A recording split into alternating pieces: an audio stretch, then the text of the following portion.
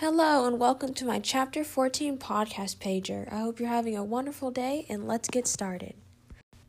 First up on the list is my first analysis, and that is over the von Thunens model. This model explains why certain agricultural products are produced where they are compared to the market.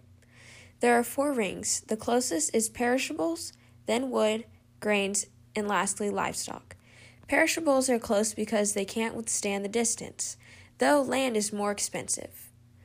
Livestock needs a lot of cheap land and can walk to the market, so distance isn't really an issue. Though this model does a wonderful job at showing the general idea of why they are where, it fails to address some modern variables. Transportation nowadays is much faster, better equipped for long distance, and refrigerated. Land is usually not flat and featureless too. And finally, most products go to multiple markets, while the model usually says that there's only one market per farmer. The second analysis I have is over the effects of agriculture, more specifically the bad ones. The first is irrigation, which that development has helped so many farmers water their plants even though they are far away from a source, but it can also cause a decrease in surface water if it is overused or if there is a leak or something's wrong. An example would be the Aral Sea, which is shrunk by 60%. Animal waste is another issue.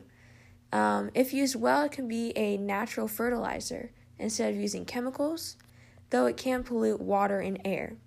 The last effect is the alteration of physical features and landscapes.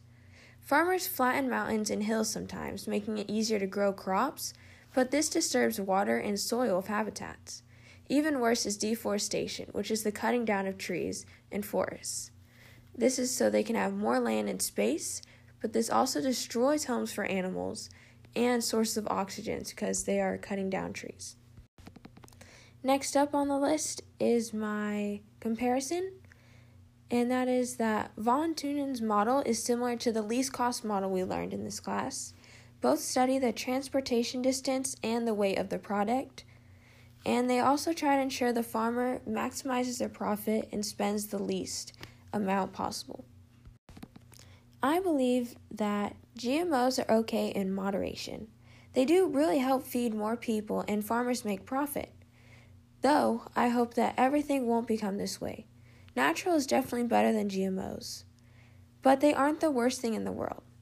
Though I do think that they should not be put in animals because they have feelings and that is torture and unnatural.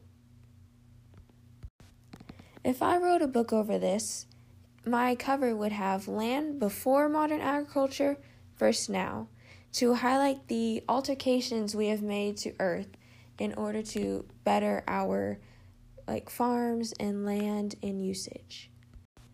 Last but definitely not least is my catchphrase, and it's all about the markets, baby, because von Thunens' whole model is based on that single market and its location to decide where everything else would be.